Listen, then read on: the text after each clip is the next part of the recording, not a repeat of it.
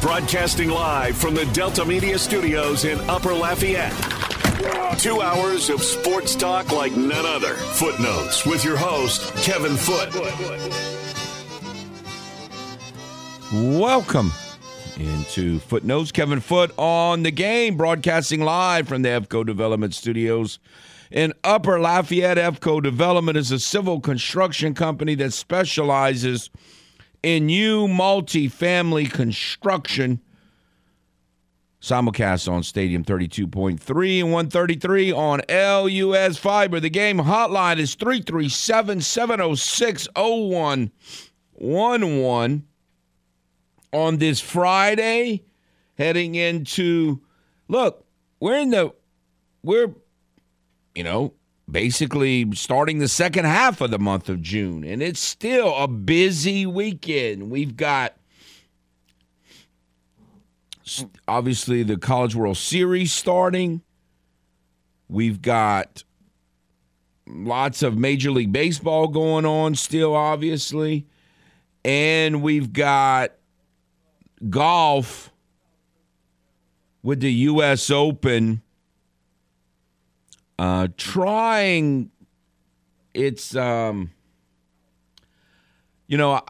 think that yesterday was probably the worst round in U.S. Open history, in my opinion. Now, some people may disagree with that. Like Dawson probably loved it because he likes Ricky Fowler. But, I mean, in my mind, it was probably the worst day ever at the U.S. Open. And it's just one round. Things could still change. But when you have in one day all these people shoot, acing holes and shooting 62, I mean, that's just that is awful. Now, if you want to do that, with the whatever Open, that's fine. You expect that. For U.S. Open, awful. I mean, I think the worst. Maybe there's a worse one because I'm nowhere near a golf historian, but in my memory, that was the worst round in the history of the U.S. Open, as far as I know. And so, hopefully, it gets better. And there's 3 more days for it to get better, and we'll see if it does. All right, let's go to the game hotline. Hello.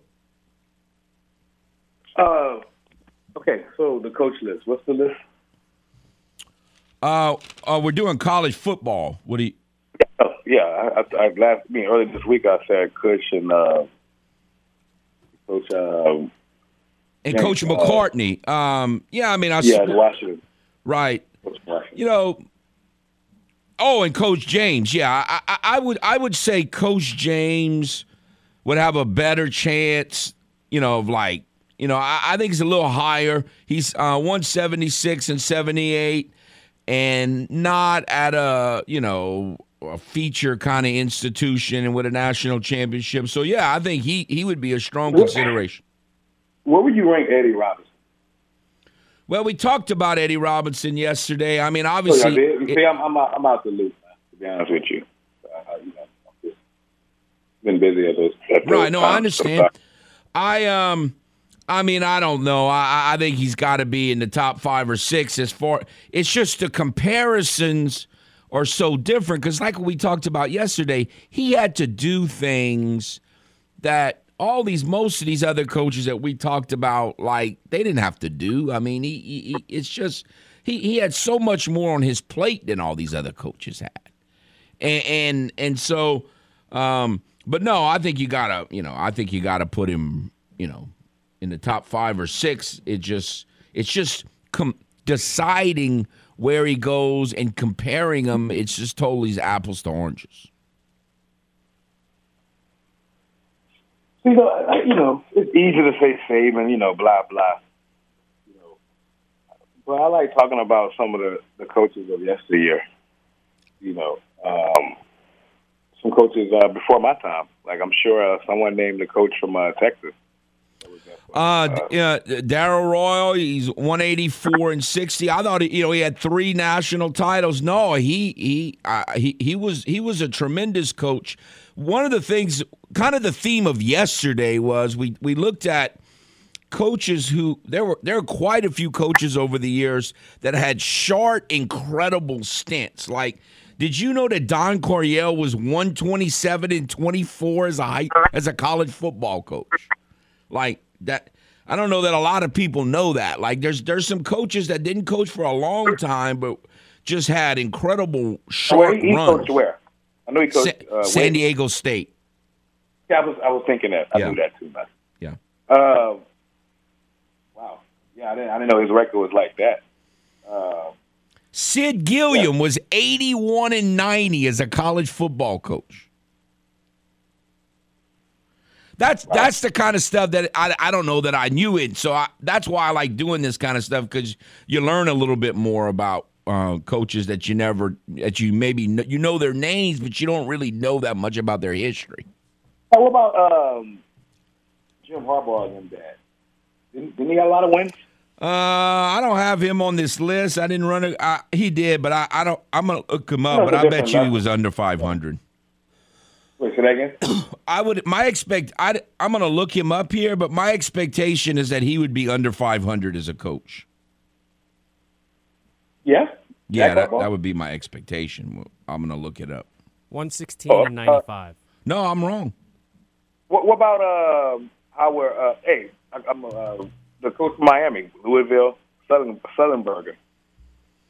Oh, he was about a underrated. How would he had a built programs, man. No, he was a very effective coach, but when I looked, in the Hall of Fame because his winning percentage is under 60. You know that? His winning percentage is not that good, but he did develop a lot of programs. You're correct. Yeah. Like I said, man, I took too much time, man, and I'm trying to come up with coaches in my head, and just Jim Tressel had I think if you add his Youngstown State, right. We discussed. He was one of the coaches we discussed yesterday. Yeah, he won 229 games, had 4 national titles at 1AA level, and then one of the great upsets in college football history at Ohio State. And so Dennis Erickson, talk like his. Dennis Erickson is interesting. He I don't know that he's totally appreciated because he had successful stints at different programs, and yet he always seemed to I don't know that he surpassed what Jimmy Johnson did at Miami so I just think he kind of played second fiddle at his own schools. That's crazy how each of those coaches have a national title. Yes, absolutely. All right, thank you. Have a good one. All right, thank you. So I'm sure Dawson is, like I said, ecstatic about the Ricky Fowler day. But overall, if you take Ricky Fowler out, do you agree with me that yesterday was the worst day in the round in the history of the U.S. Open? That's maybe a little hyperbolic, but yes, no. If someone was gonna put up a record score, I'm glad it was my guy. Well, Ricky. I get but yes, that. Yeah. no. I was definitely overall. Which again, I said early to you. I said, man, there's a lot more birdies than and then I thought, well, I'm looking the first couple holes or opportunities, but it should get tougher, and it didn't. A couple of the other thing with Ricky that's incredible. He made 2 bogeys, so that means he made 10 birdies. There was more than half of the holes he played, he birdied, and that's not supposed to be possible at the U.S. Open. All right, so you said it was hyperbole, but did you hear? Has there ever been a round? No, they did break a lot of records. This was the worst round in the history of the U.S. Open. The course is a par 70, so part of the sometimes whether in relation to par it wasn't, but overall numbers it was. So yeah, that plays into it. No, but I made the comment, which I actually heard it on PGA Tour Radio. They mentioned it. It took, 100, I forget the number of years, 128 years for the first 62 to be shot in the U.S. Open, and it took 22 minutes for the second one to be shot because that's how close they were to get. It's just insane. Hence, but it worst is round yes, in the history of the US Open. I'm not going to fully argue with that. I would have to go back through the archives to really solidify that, but it is supposed to firm up today. We'll see, especially – a lot, specifically the 2 guys who put up the great rounds, Fowler and Schauffele, have to play late afternoon, and it's supposed to be a lot firmer. they're not going. The USGA and the LACC, they're not going to put the pins in as easy a spots they were because first of all, they're probably a little bit upset by what happened as well. They like to make it this tough challenge. They're going to put some of the tee boxes further back, especially those par threes. They're going to be probably playing the numbers on the cards. Unlike yesterday, they tried to play them a little bit more gettable, and it'll be harder. But I still think, you're not going to.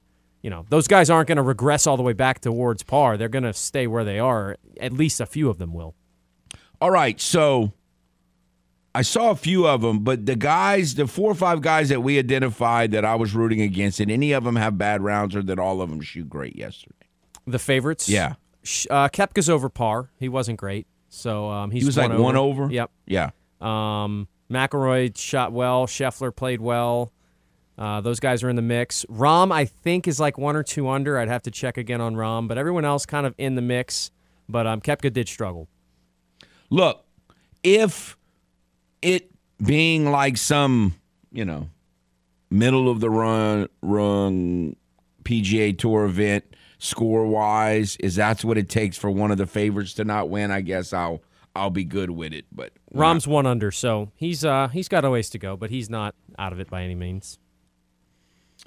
I just I'm always, like I said, a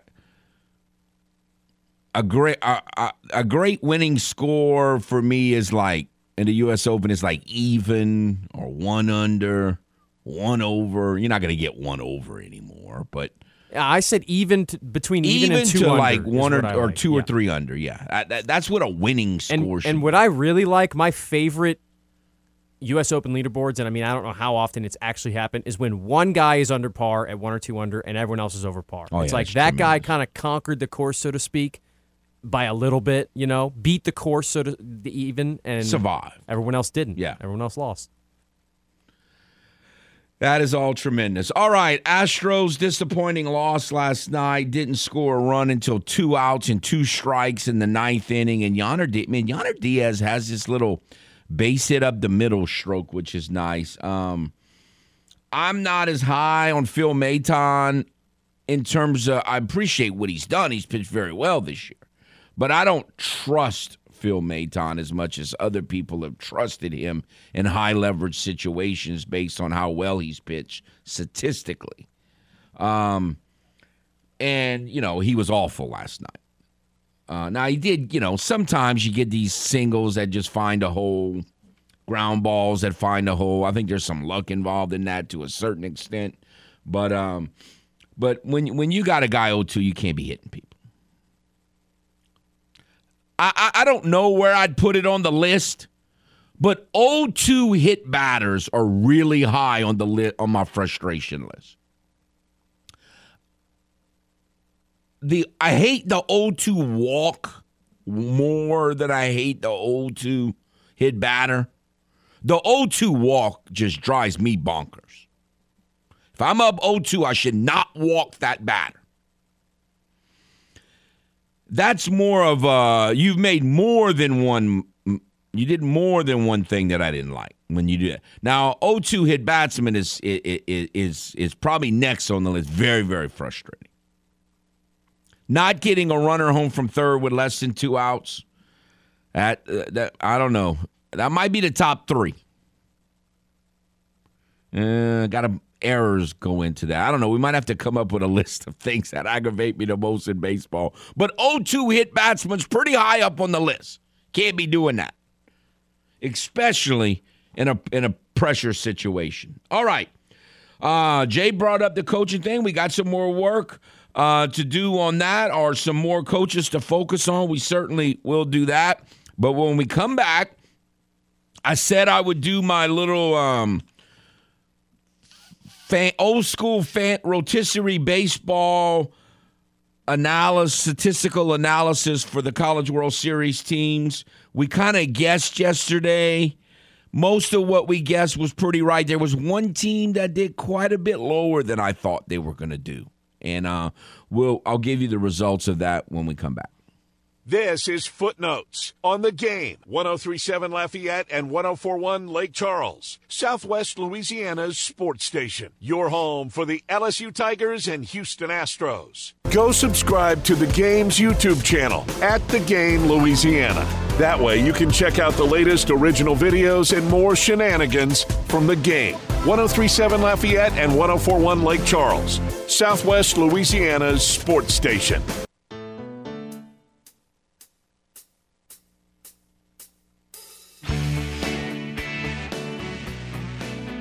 Welcome back to Footnotes. Kevin Foote on the Game. The Game hotline is 337-706-0111, 337-706-0111. All right, so I said yesterday, and I've done this for years. I don't remember the last time I did it, maybe 2 years ago, 3 years ago. I don't believe we did it last year. I don't know, but I don't know that for a fact, but I don't believe we did it last year. What I do is the old way of doing fantasy baseball, what I call rotisserie baseball, is you have 4 or 5. Started out with 4, and then it expanded to 5 before we went to the new microwave generation format, as I call it. But where you pick 5 categories, hitting categories, 5 pitching or defensive categories. I don't think I've kind of tweaked it a little bit, the actual categories, to try to get it more where you get a reflection of everything that a team does well. So or that goes into a team, that a team attributes a team can have. So the 5 offensive categories were average, runs scored, home runs, on-base percentage, and stolen base. The 5 pitching categories I did not totally, but several of them very different, because these are the things that I look at. Like if the Cajuns are playing a team, these are the categories that I look at to get a really good indication of what that team is like, what their strengths are and their weaknesses are. How are they in these categories? One of them is ERA. One of them is strikeouts. One of them is opponent's batting average. One of them is how many earned runs have you given up? How many unearned runs have you given up? And the other category I had, which we certainly never did before, but was, I think, pretty telling in today's baseball, and we talk about it all the time during the season, is freebies. And what that is I added walks, hit batsmen, and wild pitches. All right, so those are the categories. I don't think it should be a surprise to anyone who the number 1 team was by a pretty substantial margin. Wake Forest was number 1 with 63 total points. Wake Forest had 27.5 points on offense and 35.5, which is a lot on defense. All right, so guess who do you think finished last? Who do you think finished last in this? TCU. Close. There were 7. Okay. Stunford had some really bad numbers. I know their pitching numbers weren't great because I've been looking at that throughout, and they got a couple of guys. But yeah, Stanford's a team that's, and again, sometimes numbers can be like that because maybe you win a lot of games 15-1, but you lose a lot of close games, so your numbers would be better. Stanford, I would guess they've won a ton of close games, which I haven't checked on that because, yeah, their numbers are not indicative of a dominant team, but their record is really, really good. They've given up the highest opponent's batting average, but the statistic that they're really awful at is the freebies. They've given up a total in those 3 categories of 441. Virginia's 253. Tennessee was 241. You're talking about they gave up 200 more free bases than Tennessee. Think about that. 200 more than Tennessee. That is just remarkable. So Stanford had some really bad numbers. And they just I don't know. We'll see how it plays out statistically. But they had some bad ones. So Wake Forest was 1, LSU was 2 at 56, 7 points shy, but pretty good. And Dawson was correct about Oral Roberts. They were third with 51. Virginia just essentially a tie for third, but they had 50.5 points. Tennessee was 5th. Florida was 6th. The one that surprised me the most was Florida. Their overall statistics didn't match up in a lot of these categories. Yeah, and I would out of my top 3, I had Wake in the right order and Oral Roberts in the right order, but I didn't have Florida. I would have had LSU, Florida where LSU was, and LSU where Florida was. I'd have thought that LSU's pitching numbers would have knocked them down to that 5-6 spot, but I guess the offense is so bad. overwhelming. I mean, their ERA was not good. And their freebies weren't that good, but okay. They don't give up that many. They haven't given up that many unearned runs. Their opponent's batting average was good, and their strikeouts were good. So they weren't first or second, but they were third and fourth in 3 of the pitching categories. So their pitching numbers overall, like Koki had we had kind of mentioned a few times, they're really bad at times, and I understand why we all discussed it so long, but some of their pitching numbers aren't all really that bad. And then I guess also, and I probably should have thought about this more, but when you factor in that Skeens is throwing a third or a fourth of their innings, yes, that changes it tremendously. It makes it, yes, it helps in a lot of different categories. And then the only thing that, I think it's important to include stolen bases because some teams like the Cajuns, it's really a weapon. But for LSU, they're last in stolen bases, and they don't really care that they're last in stolen bases. So that's something that, now to be fair, Wake, who was ahead of them, they're not real good at stolen bases. They don't care about stolen bases either. They were third to the worst. So the only team that really steals bases is TCU. Oral Roberts had 98 stolen bases. They were second. TCU stole 139 bases. That's in the Cajun kind of category where they're really trying to run. TCU stole bases, but most of these other teams really didn't. You have a 98.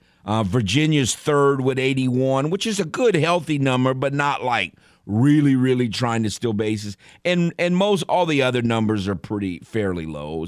Most of these teams don't really try to run that much. Well, I'm glad to hear overall here that since Wake and LSU were 1 and 2, but they're on the same side of the bracket, that we now know that Oral Roberts will be competing in the championship series. That's big news, and I'm glad that we found that out. Wouldn't that be interesting?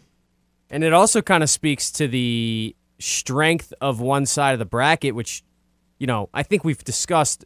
Feels like the LSU Wake side's maybe a little bit more top heavy and the other side's more balanced. But then again, I don't know, because some people are kind of discounting Oral Roberts and TCU as being more balanced. So maybe that will suggest that whoever comes out of that side, LSU, Wake, Stanford, or Tennessee, well, Virginia and Oral Roberts are third and fourth, and their numbers are about the same. Right.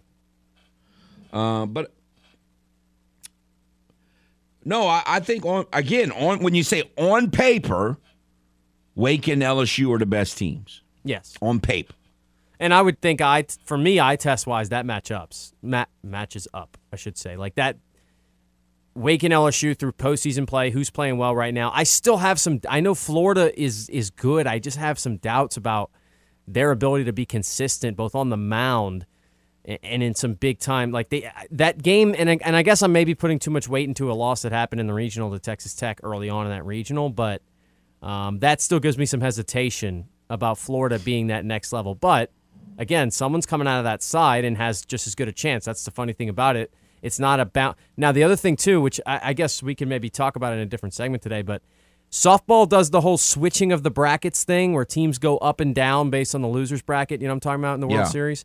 I don't like that, but it is an interesting way to avoid more talks about one side of the bracket being more stacked than the other, I guess. Tennessee had by far the worst offensive numbers. So how telling is that? Like, are they only had 13 offensive points. That was the only total on either side that was worse was Stunford's pitching numbers were just horrible. Like, they had the worst numbers of anything. But the second worst was Tennessee's offensive numbers with only 13 total. Yeah, and we spoke with Ryan Shumpert, who covers them in the first show, and he said kind of the same thing. Now, he did mention if the offense gets going, it can roll. But when they struggle, there can be some really long stretches that aren't great. So if they – and again, it's not a recipe to get your offense right when you got to face Paul Skeens in the first game. So it could be trouble for them. But if they get hot – then they become really dangerous because of how much pitching depth they have. Yes. So, again, on paper, at least, Stunford's offensive numbers were okay.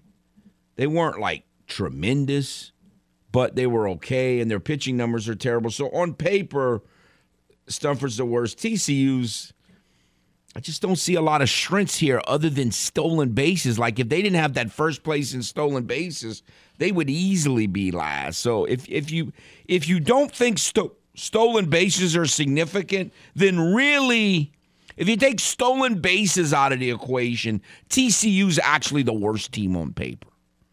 Again, we're talking about statistics here. We understand that the game is not played on paper. We understand that you could have a game where you get 4 bloop singles and 2 CNI singles and score 6 runs in an inning without hitting the ball hard. I mean, we've all seen that kind of stuff. So anything can happen. But on paper, unless you really value stolen bases, I really think TCU overall is probably the worst team in Stunford. They're, like, significantly worse. Now, it's not every year.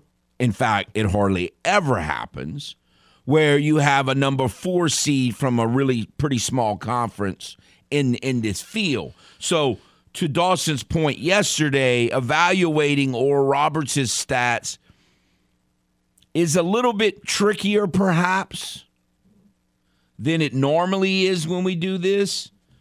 Because even if like Southern Miss made it, I mean, they play pretty close to the, like, they play a lot of really good teams in the non-conference, and it's not really as much apples to oranges. But with Oral Roberts, it's a little more apples to oranges, and so we'll see how they stand up. It's going to be easy to pull for Oral Roberts and just hope that they at least compete well. But their numbers are pretty consistent, like we thought, and so were Virginia's. So just to further your point real quick about Southern Miss comparing to Oral Roberts, even though it's not necessarily fully relevant, the Sun Belt's the 5th-ranked conference out of 31 conferences. The Summit League is 28th out of 31. Right, so, that's what I'm saying. That's why it's even more impressive, I think, that Oral Roberts made the run, because they didn't get tested all that much throughout the season, and then they showed up against really good opponents and then just acted like they were better than them. So that was. But again, some of that is conference play is conference play. Yes. No, I agree with you. People don't get that. They just don't get it. And like Jim Moore said, and they never will. We'll take a timeout and be back. This is Footnotes on the Game. 103.7 Lafayette and 104.1 Lake Charles, Southwest Louisiana's sports station. Your home for the LSU Tigers and Houston Astros. This is Footnotes, live from the Evco Development Studios in Upper Lafayette on the Game. 103.7 Lafayette, 104.1 Lake Charles, Southwest Louisiana's sports station.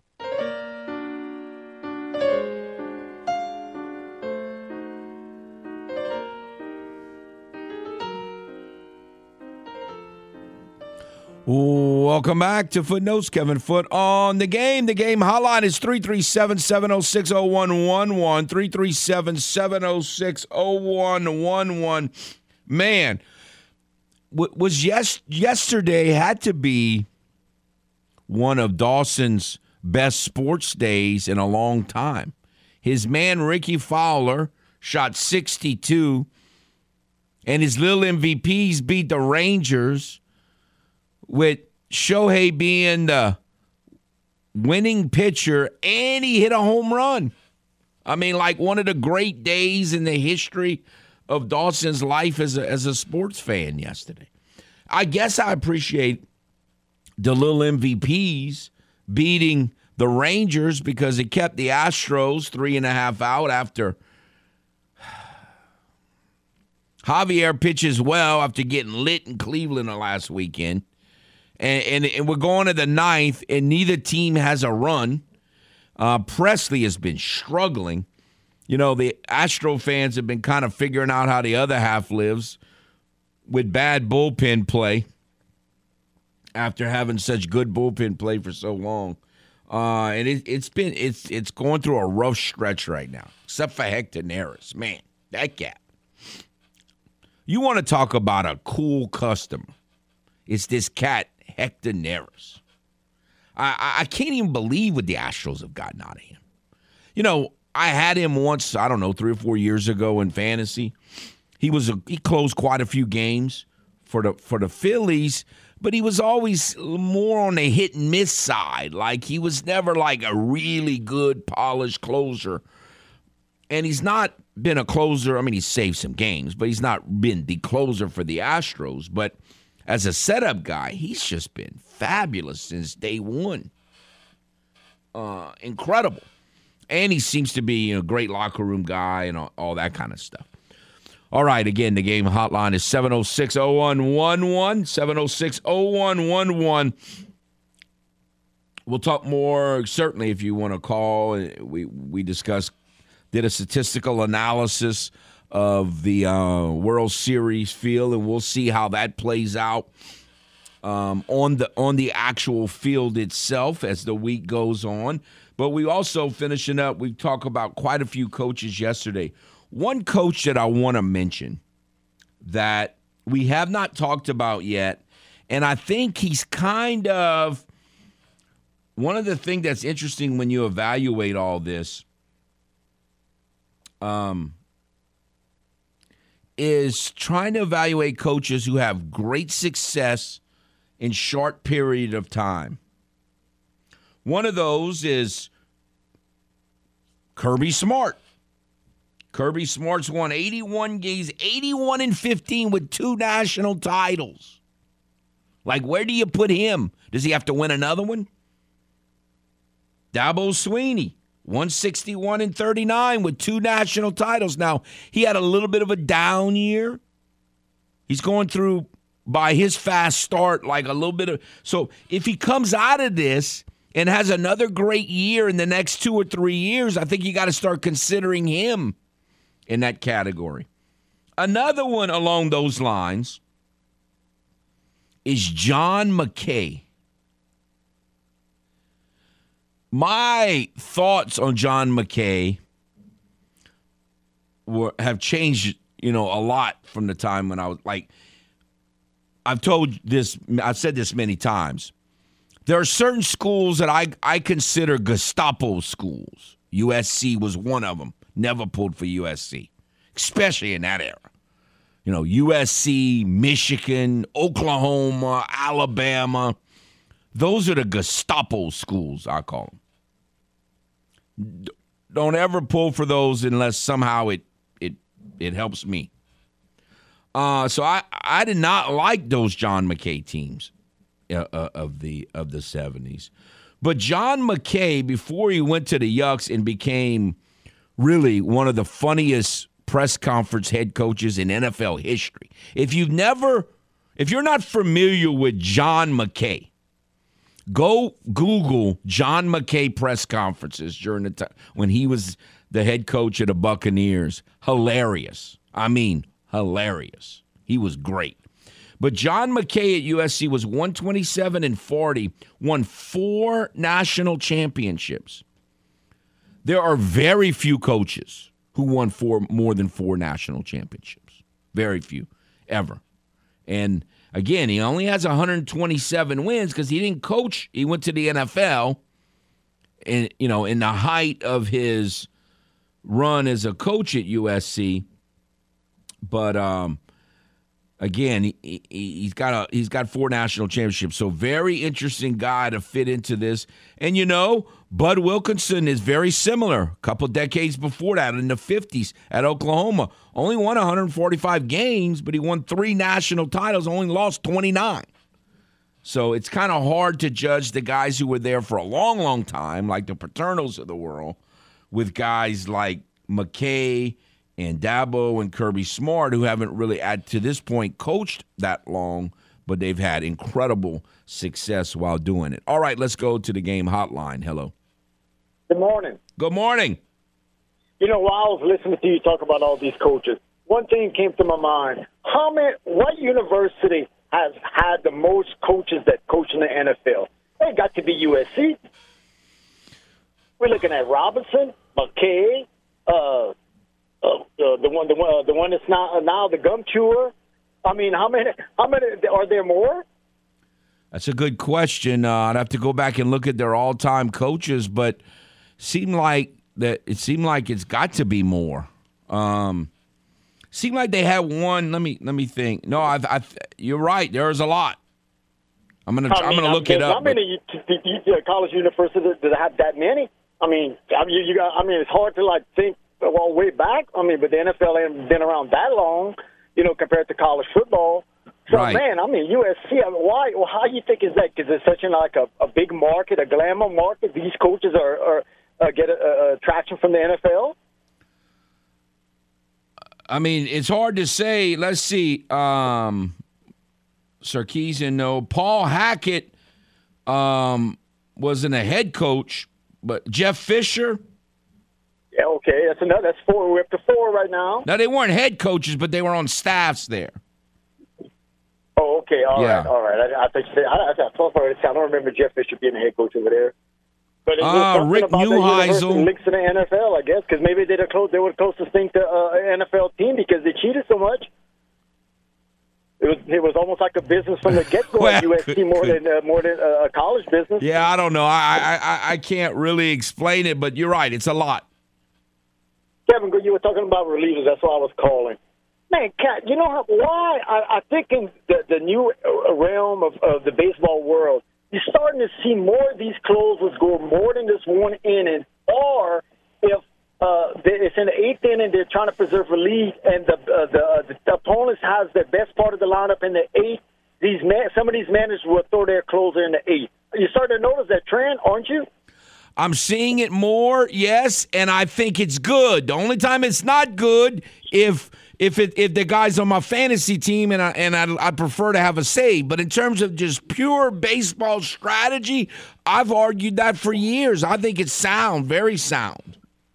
That reliever from Minnesota, Kevin, is he the guy that throws the hardest? I don't like facing him. Yes. That Johan Duran. Yes. Is there anybody throws that hard in the major league? Not as consistently as him, no. Well, that new guy for your team throws really hard, but he hasn't done it long enough yet to know. But the rookie, he throws really hard. Which one are you talking about? Miller? Okay, he does. Yeah, I didn't know he throws that hard. He throws hard. 3? Oh, no, he throws hard. Hey, but he hadn't pitched enough to. Are we going to live to see 110, Kevin? Well, I remember when I was a kid, once Nolan Ryan once threw 103 miles an hour, and that was like the one guy. No one threw 100 miles an hour back then except for him. And now, you're getting it all over the place. Yeah, it's crazy. It is crazy. Y'all have a good weekend. Take care. It's now, again, you can hit, Major League guys can hit 100 if they know it's coming or they guess right, but more than they could back then. But still, it's amazing how many are doing it. All right, we'll take a timeout and be back. This is Footnotes on the Game. 103.7 Lafayette and 104.1 Lake Charles, Southwest Louisiana's sports station. Your home for the LSU Tigers and Houston Astros. You know the routine. Eat, drink, sleep, and sports. All day, every day. You're listening to The Game. 103.7 Lafayette and 104.1 Lake Charles, Southwest Louisiana's sports station. Welcome back to Footnotes. Kevin Foote on The Game. All right.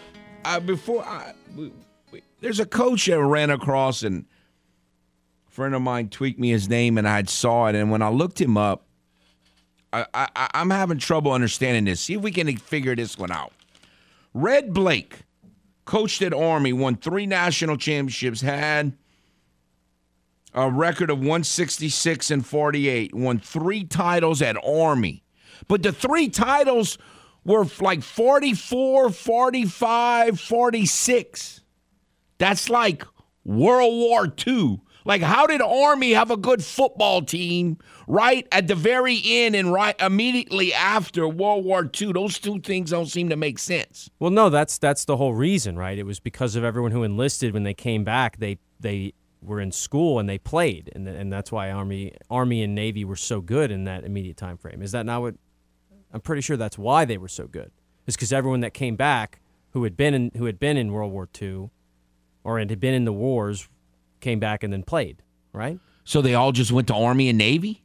Well, they were already. I don't know. That's what I thought. That's what I thought I had heard. My dad's told me those stories. He'd probably be correcting all the mistakes I'm making and explaining them, but that's what he expressed. But I'm saying, so you think they were that talented going in, and so even more went? Like, no, I was just saying there was that many people in the Army and Navy of that age that were. I guess. I don't know. But I mean, that don't mean, just because you have numbers don't mean they're good enough to win the national championship. I don't know. It just seemed bizarre to me, but no, that's another example of a long ago coach that, we never talk about. Most of us never even heard of this guy.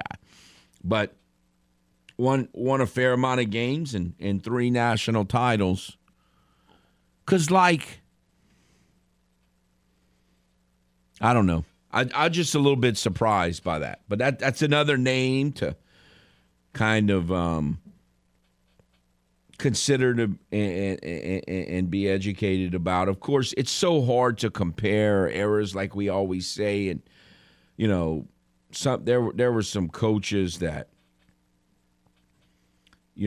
some of these famous old names like Amos Alonzo Stagg. It's a great name. Walter Camp, all these real Pop Warner. Pop Warner won 3 titles. But, it's hard to even know, to compare them. It's impossible what coaches go to now. It's, even more probably than what we were talking about, the apples and oranges of an Eddie Robinson. So, but I guess that's it, that they just had that, their numbers were so high and enough of them were great. But it just seemed like they wouldn't have been, football would have just been so secondary in that era. I don't know. It doesn't seem to make sense for me, but obviously it happened. So what you're saying is the reason why. So I just thought that was a little bit bizarre. But no, I got to tell you, when you start trying to compare a Darryl Royal, like Jay brought up, with some of these other real good coaches like Spurrier and Stoops, and that have won a lot of games and won multiple national championships, it's really because they have, their records aren't that different in terms of how many wins they have, and if one has 2 national championships, the other one has 3, and their records are about the same. I mean, it's very difficult to compare these coaches and ranking them. And again, I'm more impressed with a coach that can do it at more than one spot and not going to a ready-made powerhouse already and building a program up into a powerhouse. That just impresses me more. All right, that's it for 1 hour. Another hour to follow. Stay tuned. Broadcasting live from the Delta Media Studios in Upper Lafayette. 2 hours of sports talk like none other. Footnotes with your host, Kevin Foote.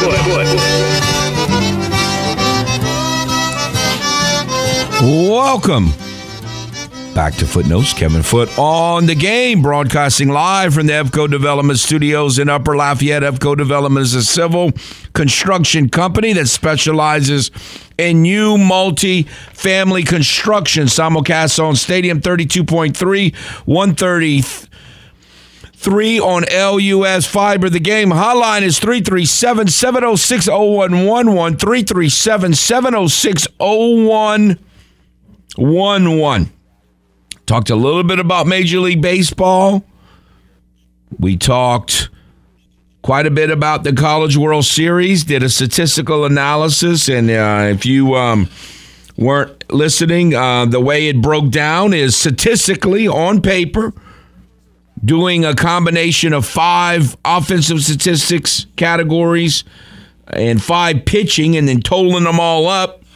If you finish first, you get 8 points. If you finish last in that category, you get 1, and so forth.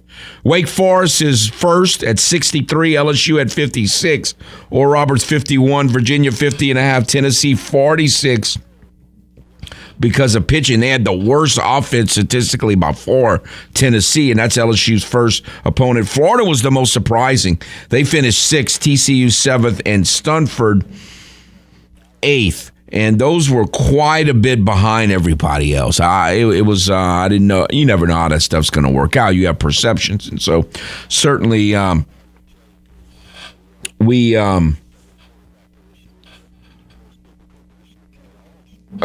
you want to talk about that, certainly feel free to do so. I did it again. I keep doing this to myself, and we'll talk about it in a little bit. I did something else that I knew I shouldn't have done. I did it anyway. It's not healthy for me, and I keep doing it, and I need to stop, and we'll get to that shortly. For now, let's go back to the game hotline. Hello. You know, it's an underrated coach. I don't know if you, well, in my opinion, I don't know if you or if anyone mentioned him. If you mentioned him or not. Philip Fulmer. What you think about him as an underrated coach? Well, I do think he's underrated. Someone else suggested suggested Barry Alvarez, and I look at those in similar type. Although I think Philip Fulmer was better than Barry Alvarez. Alvarez won 120 games. Philip Fulmer was 152 and 52. And did win a national title, so I think he is underrated. I don't think we have this idea that he's just football genius, but when you look at what Tennessee's done since he left, it kind of shows that maybe he was underappreciated while he was there. How about the coach at Utah? Did he get some love? No, we haven't. Now, he's on the current list for sure. I just don't know that he's got enough career wins. I'll have to look up his record, but I don't have him. We hadn't discussed him, no. Mac Brown? I don't look at him as one of the greats. I do like, Mac Brown has 250 wins. Oh, yeah, I guess he got to somewhere. Because, he was at some programs, national. He has one national title?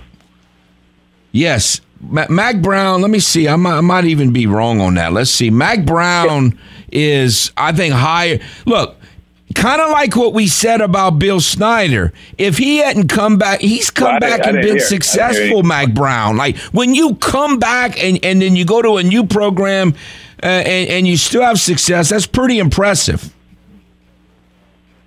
Yeah. Hey, but look, one of the greatest teams I saw growing up, man. I'll tell this team, just the whole. I brought up this team a while back. I mentioned them. The 1994 Penn State football team. Kerry Collins, Keyshawn Carter. They had Kyle Brady. Yes. Receiver. Like that, they had a nice offense, man. Undefeated.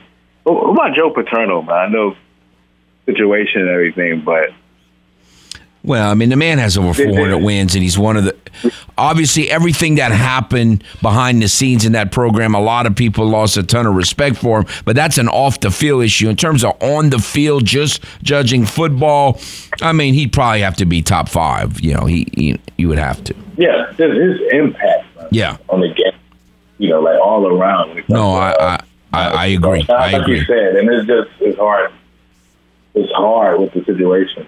But we talking about, like you said, now, Jay, I don't know if it's this segment or the next one. I'm going to give you what I think is the most successful, little-known head coach in college football history. That most of us don't know anything about, and he was the most successful of a coach that probably most of us have never heard of. All right. I'll do that. All right. Let's go back to the game hotline. Hello. Footsie. Yes, sir. Footsie, first of all, let me just say, like, if Manny hears some birds chirping and stuff, I'm getting in touch with nature. Okay. I just want to, because I don't know, it was about a month ago or so I called, and he could hear some birds chirping and stuff. Yeah. He was wondering, but yeah, no, ever since I did, like, that isolation, whatever that thing was, like Aaron Rodgers did, where I went in the closet and just sat there in the dark. Well, now I'm thinking getting in touch with nature. Hey, trying different things. Let's see. I mean, as you get older, you got to try different things. Absolutely. You know what I'm saying? Yes, sir. But I want to vote for Coach Robinson. I think you're right. I think somebody like Eddie Robinson, I mean, had to line the field, and especially when he coached. I mean, we talking about in the 40s and the 50s and the 60s. I mean, man, you got to give that man a lot of credit, and he had a lot of wins. You know who else did a lot, and he was just inducted into the Black Football College Hall of Fame, was Pete Richardson at Southern University. I mean, he really did a good job at Southern University. I don't know if you remember Coach Richardson or not. Yes, definitely, he did a good job. And Footsie, before the College World Series starts, I want to say, in my opinion, Game 3 is going to be the most important game for LSU. Now, look, if LSU loses Game 1 or 2, then things are really dicey at that point. I don't think they have enough pitching to get out, to come through the losers bracket. But if you win the first 2 and then you play on Thursday in Game 3, are you going to pitch Paul Skeens? Because the championship series starts on Saturday. What you going to do in Game 3? So to me, Game 3 is the game where you got to make a lot of decisions. And if you've lost one and you won one, then what you going to do there too? So to me, that's a huge, just how he handles the pitch. I mean, obviously, for LSU to win it, they need to stay in the winner's bracket. But Game 3, to me, even if they win both of the first 2, who do you pitch on Thursday? That becomes a huge, question in my mind. Absolutely. So, obviously they need to. It's important, and we made that point early this week. It's important for everybody to win, but it's really important for LSU to win that first game. Oh, yeah. No, it's critically important. Yeah. And let me tell you something.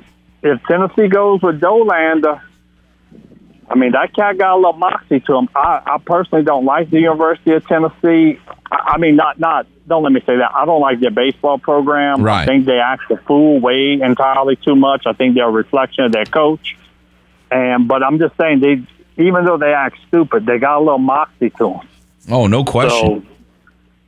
So, and Footsie, now that I've given you a little example, are you ready to bet on baseball? No. No. No.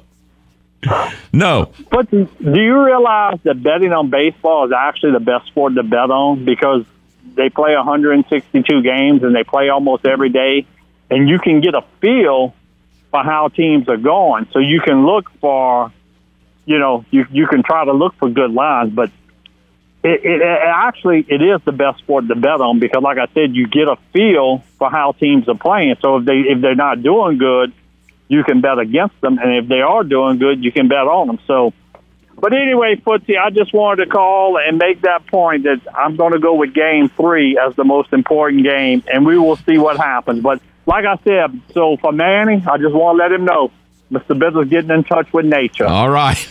All right, Footsie. Bitter is just, I always confuse Bitter with Henry David Thoreau. I always did do that. Those two, it's interchangeable. That's what they are, interchangeable. That's funny. No, it's, obviously every game is critically important, but like the point that we brought up this week, when you have arguably the deepest pitching staff that Tennessee has, well, then it seems like you're more equipped. Of course, you got to score runs too. You got to be able to score enough runs. Sometimes, defense plays into it, which is why I included how many free bases do you give up? How many unearned runs? In other words, how good are you defensively? How many unearned runs have you given up? Oral Roberts has given up the fewest amount of unearned runs. Well, you say, well, they don't play anybody. Well, I don't know that it matters as much. Obviously, they do a good job defensively. Oral Roberts has only given up 18 unearned runs all season. So they pitch pretty well. Now, that you might say, well, that has to do with the level of competition. That's fair. But how many unearned runs you give up, especially since you consider that Oral Roberts has struck out the second fewest, the only team in the field that has fewer strikeouts for their pitching staff is TCU.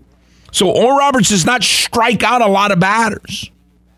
And yet the other team puts the ball in play a lot against them, and yet they've only given up 18 unearned runs.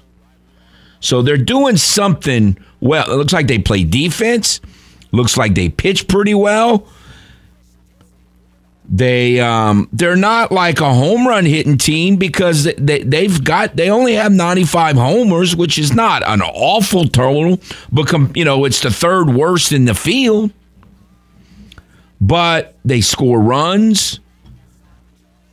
They run a little bit. They just look like a really good all-around team. Like they're not like great in anything apparently other than maybe defense. But they do a good job in a lot of different areas. So maybe that's why they're here. Let's go to the game hotline. Hello. Hello. Hey, Kevin. Yes, sir. Hey. Howdy. Hey, the other night I was watching the Mets and the Yankees. Mm-hmm. And the Mets pitcher, that Scherzer, whatever his name is, he had a gizmo on the wrist of his glove. And their catcher had one also.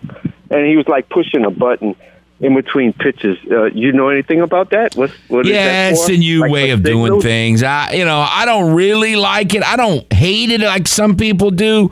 I don't fully understand why, like, sometimes it seems to work and then sometimes it doesn't, and some guys seem to adjust to it pretty quickly. Other guys have not adjusted to it. Some guys seem to have problems with it all the time. So I haven't fully wrapped my mind around it. No. I was watching last night the Angels and the Rangers, and Ohtani. He doesn't have a little gizmo on his wrist of his glove. So I guess some teams do it, some teams don't. It's strange. Yes, sir. Yeah, I don't watch a whole lot of baseball, but that Ohtani, man, I seen him jack one out last night. That's really kind of the first time I ever seen him bat, and wow, he's got some talent, something special. Yeah. Now let me ask you today: if you had to pick a winner on today's game, TCU and Oral Roberts, who would you pick? Can I tell you? It's kind of weird because I grossed myself in all these numbers. I think I'm going to pick Oral Roberts. I think I'm going to. Yeah, I hear you. Okay. Well, I was just wondering. All right. Sounds good. Thank you. Thank you. No, again, look, all these teams are capable of winning, so it's not like I'm going to be shocked if anybody wins. But no, if you ask me to pick, I think I wouldn't, unless they just get shell-shocked of being at that stage, which could happen. It's happened to teams before. But you would think, again, Oral Roberts, yeah, they're a smaller school, but they've been playing good baseball for decades, and I know these guys haven't. They're college kids. But it's as a program, playing at a pretty high level of baseball is not a new thing to them. So I don't know that they'll be totally shell-shocked. So I think I would kind of go with them. All right, we'll take a timeout and be back. This is Footnotes on the Game. 103.7 Lafayette and 104.1 Lake Charles, Southwest Louisiana's sports station. Your home for the LSU Tigers and Houston Astros. Are you fluent in Footlish? Not to worry, we're here to help with the Footlish Dictionary. The little MVPs. The Little MVPs. Now, a Major League Baseball team that struggles to win games despite having multiple MVP winners on its roster. Also known as the Los Angeles Angels. Now, back to the man with his very own language. Kevin Foote and Footnotes on the Game. 103.7 Lafayette and 104.1 Lake Charles, Southwest Louisiana's sports station.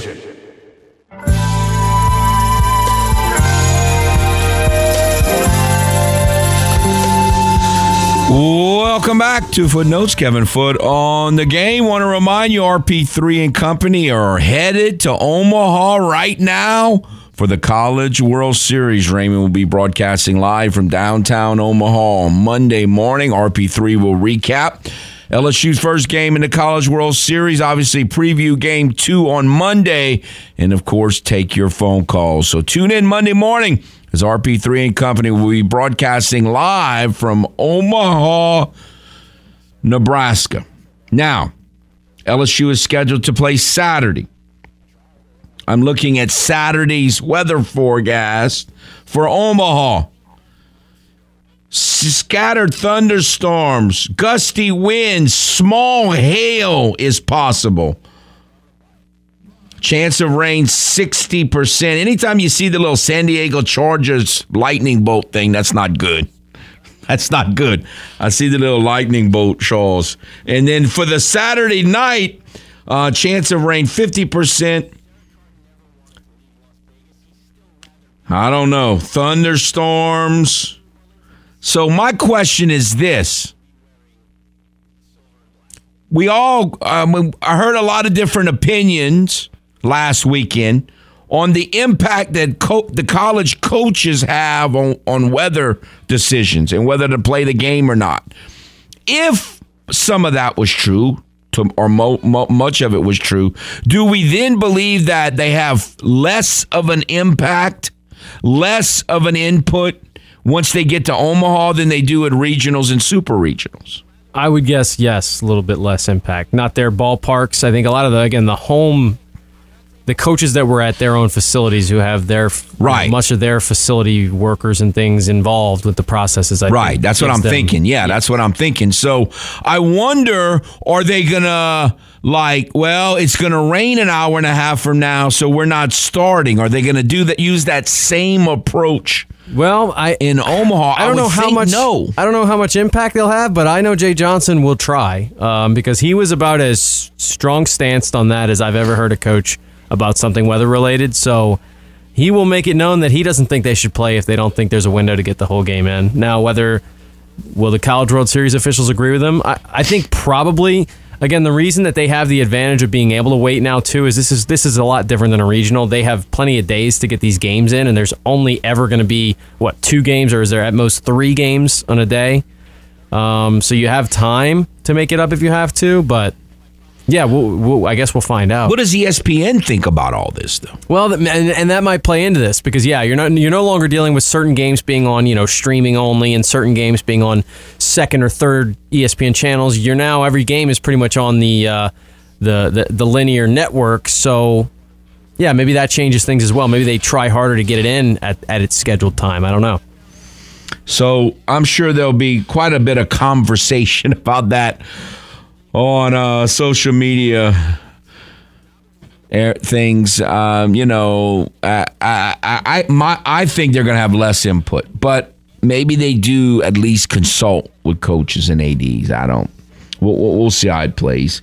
The good news is it looks like tomorrow is a problematic day, but I don't see any other problematic days on the forecast. Now, I would think that weather's a little more predictable in Omaha, Nebraska than it is in Lafayette or Baton Rouge or Miami, where I was a couple weeks ago. No, I would think it's more predictable, so hopefully it kind of stays that way. So we will see. All right, when Jay called in the last segment, I said I think I've run across the coach, like if there's a sliding scale, like most of us have heard of, Frank Leahy, for instance. If you're a college football fan, most of us have heard of him at least. If you're a big college football fan. He coached at Notre Dame. He won 4 national titles. He got burned out. He quit.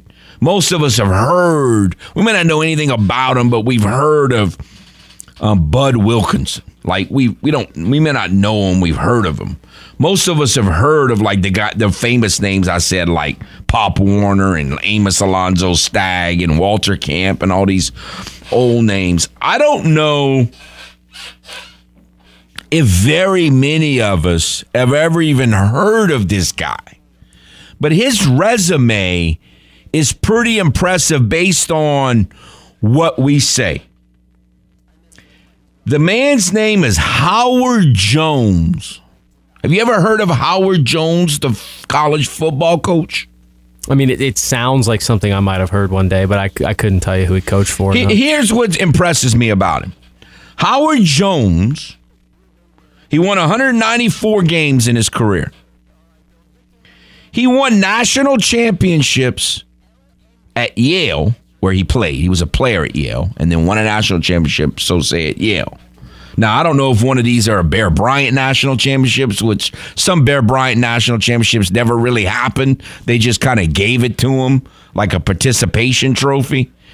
I don't know enough about all this to know if any of these are Bear Bryant national championships or not. But he won a national championship at Yale. Then he went to Iowa and won a national championship. Then he went to USC and won 4.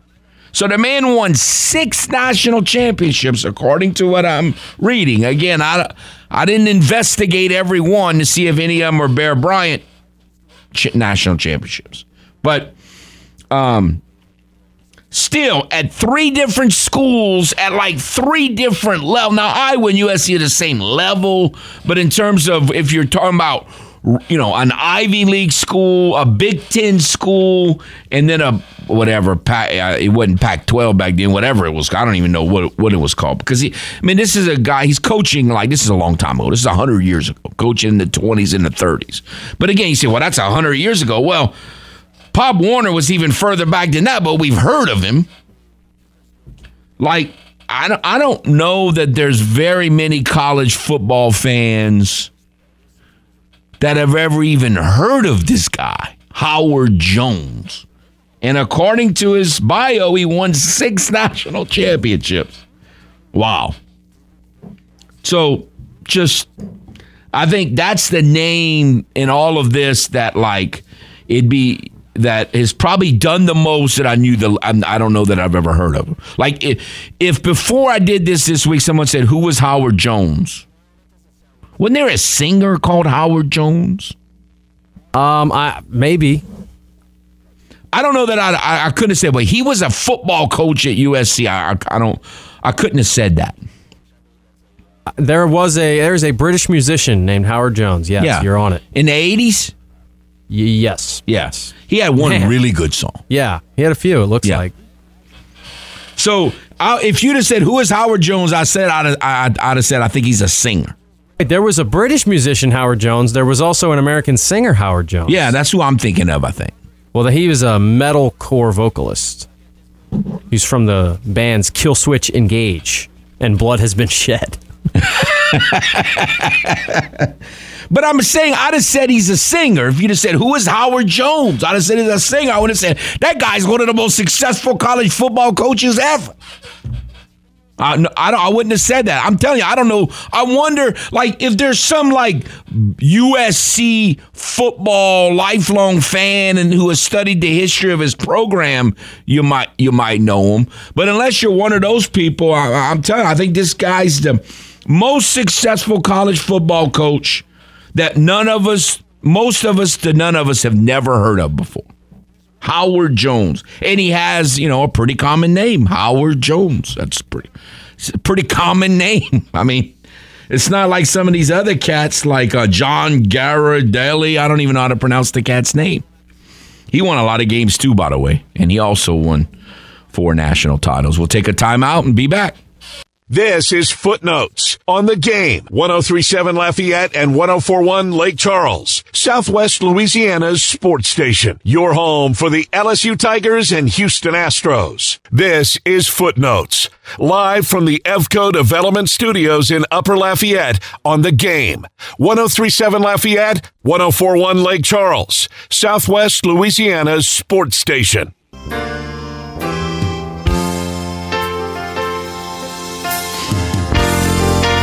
Welcome back to Footnotes. Kevin Foote on the Game. All righty. I said in the first segment of this hour that I did something that I keep telling myself not to do. And yet I did it since yesterday's show. I watched the interview at OTAs,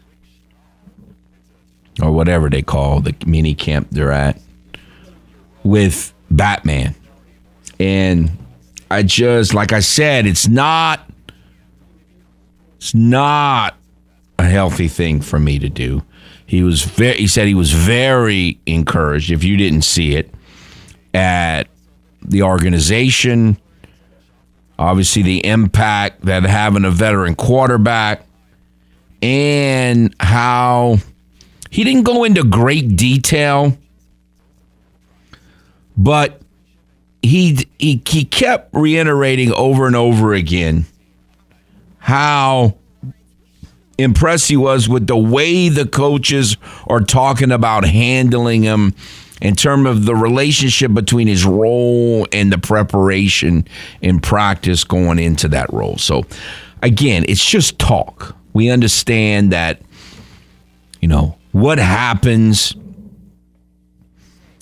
in June doesn't really mean that much. But, some progress is being made, especially when you have a new quarterback. Like, new relationships are being built. And I'm not talking about off the field too, but more like on the field kind of relationships. The thing that is probably the most interesting moving forward, and again, this is something I've been crying for a while now. I think there's this big perception out there that Casper utilized Batman better than they utilized him last year. I don't know that that's accurate. Okay, I think when Casper was there, I'd get frustrated with his utilization, and I got frustrated at times last year with how he was utilized. So I still don't think he's been utilized 100% properly. I still don't think so by either one. But one of the things that he said in yesterday's interview was that he insinuated that they're going to throw to him more. Well, I've been crying for that for years, like throw him the ball. Like, I don't think I don't think he runs enough on play calls. I'm not talking about running on a run play. I'm talking about backing up to pass and running. He doesn't do that nearly enough. That's the most difficult thing to defend, is a quarterback that drops back to pass, especially a slash quarterback like Batman. He drops back to pass and he runs. I'm not talking about calling a running play. I'm talking about dropping back to pass and scrambling. Muy difícil. Unless you really are on some sort of blitz from the right side and all that. And the other thing is that I don't think they've utilized. He don't throw enough and he doesn't catch enough. I don't think he's ever done it. And he doesn't run. He doesn't scramble enough. He made it sound like that's going to happen more. But the reason why he made it sound like it's going to happen more is that he insinuated that they're going to practice it more. He's going to be more prepared to run routes and catch passes. So we'll see. Again, it's just talk. It's just June practice, not even in camp yet. I get that. Man. It's just not healthy for me because he made the statement that this roster is as capable of going a long way as any, and I agree. Of course, what he didn't say is you got to play, got to stay healthy. Guys have to play. Hopefully they do. Dangerous, dangerous, dangerous for me to listen to that. I can't handle it. All right, let's go to the game hotline. Hello. Morning, Foot. Why are you getting all upset over them Saints? You should be enjoying your hammock season. I'm trying, but I have high hopes, so you never know. I know, and we all know how it goes. We got high hopes, and they always get dashed, But anyway, that's not what I called in for. I called in for the summer project or whatever you Yeah. And I'm not going to bring up Nick Saban, so you ain't got to worry about that one. That's good. I don't know if you brought up this guy before yet, but what about Gary Patterson, who's the head coach at TCU? He is on the list. I do think he's a good coach. He's got he's got a lot of wins. Yeah. I think he's got almost 200 wins. Let me look him up as you're talking. But no, known as a pretty good defensive coach, and I think, and he has it like coached at like a mega powerhouse. And so I have a lot of respect for him. Right, and he kind of set the foundation to where they are now, because, I don't think they were even mentioned before he even got there, and he really didn't get recognition for what he did. Now, granted, he didn't win no national championships or anything, right. But every year when he was coaching, TCU was still, in the top 15 pretty much every season, But yeah, that's all I pretty much got. I just wanted to bring. No, that's a good one. I looked him up. He's 181 and 79, 11-6 in bowl games. Like you say, he doesn't have a national title, but he's won 6 different conference championships in 3 different conferences. I do think he's probably overall an underrated coach. Yes, sir. Yes, sir. Yes, sir. All right. Have a good weekend, folks. You too. Thank you. Another one of these coaches, and it's amazing how many there are. I've never really studied this, but just running across it, a lot of coaches come from really small programs. Like he coached at UC Davis and Cal Lutheran and Pittsburgh State and Sonoma State. A lot of really good coaches began coaching at really small schools. Now, some guys coached at big programs from the beginning, but a lot of really successful coaches started their careers in really small programs and just kind of went up the ladder. I think there's a lot more of that than some people realize. I didn't mean to interrupt you, but I do have some good news for you. Okay. It looks like it's playing tougher. I've been looking around at some of the scores and seeing some highlights here. Dustin Johnson just made a quadruple bogey. Oh. So, and he was at 6 under. Yeah. So, and there's been a lot of bogeys. Nobody's charged. Now, Wyndham Clark's played pretty well to start, and he's at 7 under. He's only one back of those 2 leaders. But everywhere else, a lot of bogeys, doubles, and more being made. So it's just the pin placements were that easy yesterday? I think it's part of it. It's a little windier today. And again, part of it, like those 2 par 3s, they made them much more accessible yesterday. Today they're playing both over 290 yards. So it's like, I mean, you got guys hitting 3-wood and then you'd have to try and stop. They did make it much more challenging, yes. Okay, so I wonder if they had a pre-tournament plan.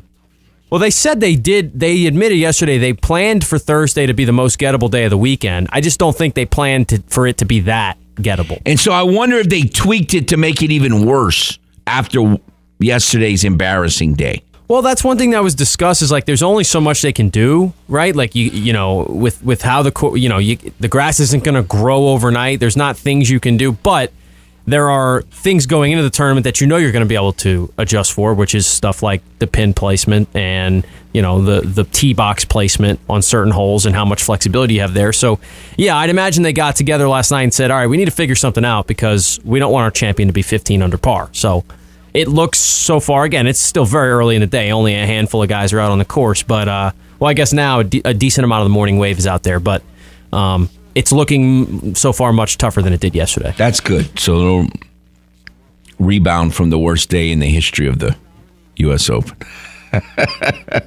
All right. Take a timeout. Be back. This is Footnotes on the Game. 103.7 Lafayette and 104.1 Lake Charles, Southwest Louisiana's sports station. Your home for the LSU Tigers and Houston Astros. Do your loved ones run for cover when watching a game with you? Then Footnotes is the show for you. Time for more Footnotes on the Game. 103.7 Lafayette and 104.1 Lake Charles, Southwest Louisiana's sports station.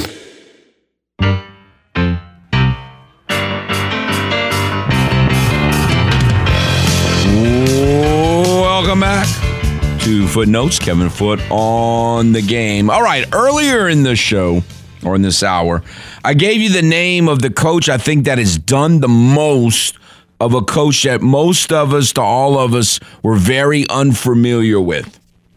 Now I'm going to bring up a coach who almost all of us who are college football fans know his name. But I don't know that a lot of us know a lot about him. So his name is very recognizable. But he might have been a much better coach, probably was than many of us realize. The name is Robert Neyland. Obviously, if you're a Tennessee Volunteer fan, you probably know more than most of us about him. But his career record was 173, 31, and 12. I haven't been doing it. I hate the whole ties thing. But he only had 31 losses, won 4 national championships. This is in like around the 40s. I think he coached into the 50s. And more than that, known as has a reputation of being like one of the great defensive minds and game innovators. Like really did a lot of things in terms of how you communicate on the sidelines, but really known as one of the great defensive minds in college football history. So, I mean, any of us who've followed college football, especially SEC football, we certainly know the name Neyland because they named the field after him. But I don't know that a lot of us realize that he was that good and influential as an actual on-the-field coach, which is, obviously why they named the field after. But 173-31, that's pretty strong. 4 national championships, pretty strong. And also, it sounds like he gets a lot of extra credit for being an innovator, like impact on the game. Sometimes we don't really include that when we rank coaches. I mean, I guess it's not, for some people, it's just about, how many national championships you get. But the problem is in college, like some of them are legit and some of them aren't. That's just kind of because college football has been flawed for probably ever. And because in terms of the ranking, even if you get this system right, in my opinion, like you could argue, well, we got it right now. Well, that doesn't help the evaluation process because like I pointed out yesterday, a guy like Bobby Bowden, if he had this system, I think he'd have 5 or 6 national championships. Because many times he had the best team at the end of the year. He just happened to lose a game in August by 1 point because the kicker couldn't make a kick, and so he didn't get a chance to win the national championship. Well, that's not fair in evaluating the coaches now who get to build up to something. Still got to win games. I get it. The pressure is there. But you get to build up to something. You know, you get a lot more mulligans now than a lot of the coaches did back then. So it was kind of a two-edged sword. Yeah, you didn't have to win it on the field. It was quote-unquote mythical. But because you have the opportunity to win on the field, a lot of times you get one or two more mulligans that those coaches back then didn't get. Many of them did not get. So now, you know, I guess there was a few years there where like there were no undefeated teams among major schools, and that's why, I mean, the Power 5 schools, and that's why, you know, in &84, BYU won a national championship beating a 6-5 team in a bowl game just because the system was allowed for that to happen. But and every once in a while you get it where, you know, the two champions had one loss or something like that. But for the most part, a lot of them, they didn't get mulligan opportunities like a coach, you know, especially if you're coaching at like Alabama or someplace like that where you could lose a game and, you know, for years, you're done. Well, you're not done anymore because there's still some dog and pony show involved in all that. So it's it makes ranking it very difficult. But no, I obviously I've heard of Robert Nealon my whole life, pretty much. But that doesn't mean I really knew much about him. And you read about him a little bit, and you look at his career record, and you're like, this guy probably is, in terms of titles, record, influence, impact, innovation, all of that, like one of the best 10 coaches of all time. And again, when the week started, I don't know if I'd have had that. I don't know how I had it. I don't think I would have had him in there. So again, part of the reason why we do this stuff is to have another talking point.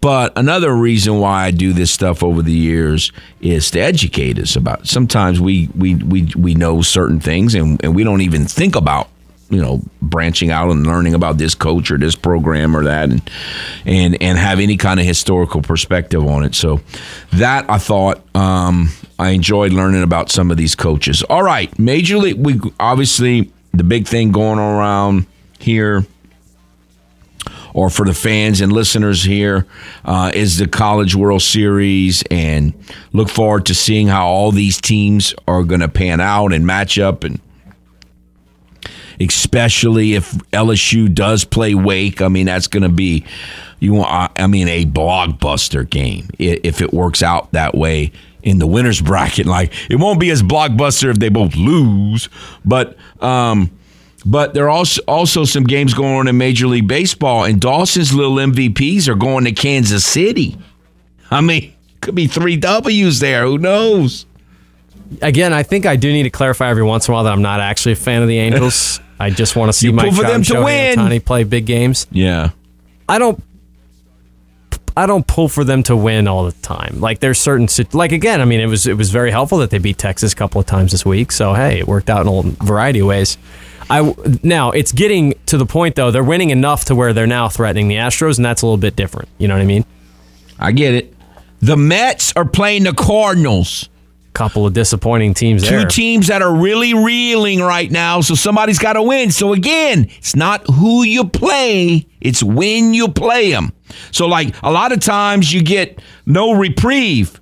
Well, here, one of these 2 teams is getting reprieve. Now, as an Astro fan, I hope the Mets sweep the Cardinals because I want them to get all some little wins out of their system because the Astros have to play the Mets next week. The Rangers host the Blue Jays. The Blue Jays are a tricky team. At times they're really good, but overall they haven't really performed all that well. Another series this weekend that's very interesting to me. The Rays are at the Padres. Obviously, A lot of people picked the Padres to go to the World Series. Not too many people picked the Rays to go to the World Series. The Padres have had a very disappointing season so far. They're due to win as well, so that's another series to keep an eye on this weekend. All right, we had lots of fun this week. We'll see what happens in Omaha. Hopefully they play all the games. Y'all have a nice weekend.